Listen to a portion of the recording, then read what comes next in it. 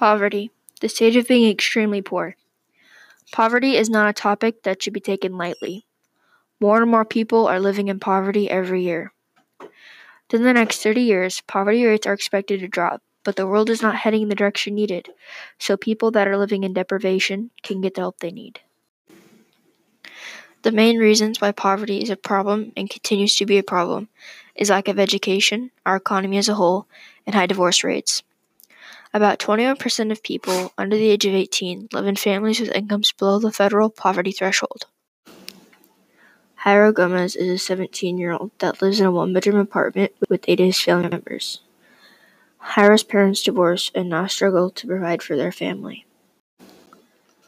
Because they struggle, Jairo's mom has to ask him and his older siblings to skip school so his younger siblings can be taken care of during the day.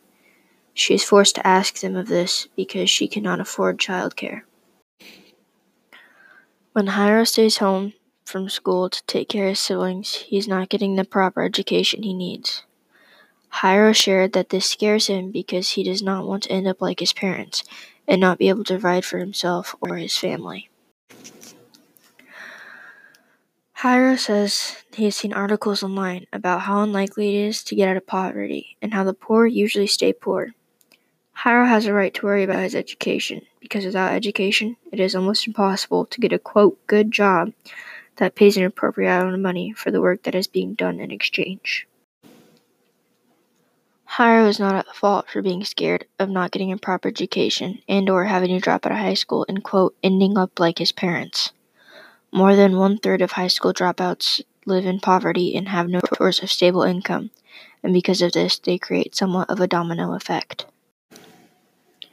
When people drop out of high school and do not get a GED or another form of education and or certificate, it makes it hard for them to provide for anyone, including themselves. When children grow up in poverty, it makes it harder for them to get out of it. Even when kids grow up and graduate, there is still the struggle of paying for college. College is an expense and can be very hard to afford for everyone, but especially for people living in impoverished areas. There are other ways to get help to pay for college, such as student loans and scholarships, but there is no guarantee that people will get accepted for a loan and or get the scholarship they may or may not have applied for. This ends up being very frustrating for the kids that have tried their hardest to get out of poverty and try to make a future that is better for themselves, but eventually the cycle repeats itself. There are cases where people who grew up living in poverty end up being very successful, such as Tom Cruise and Selena Gomez.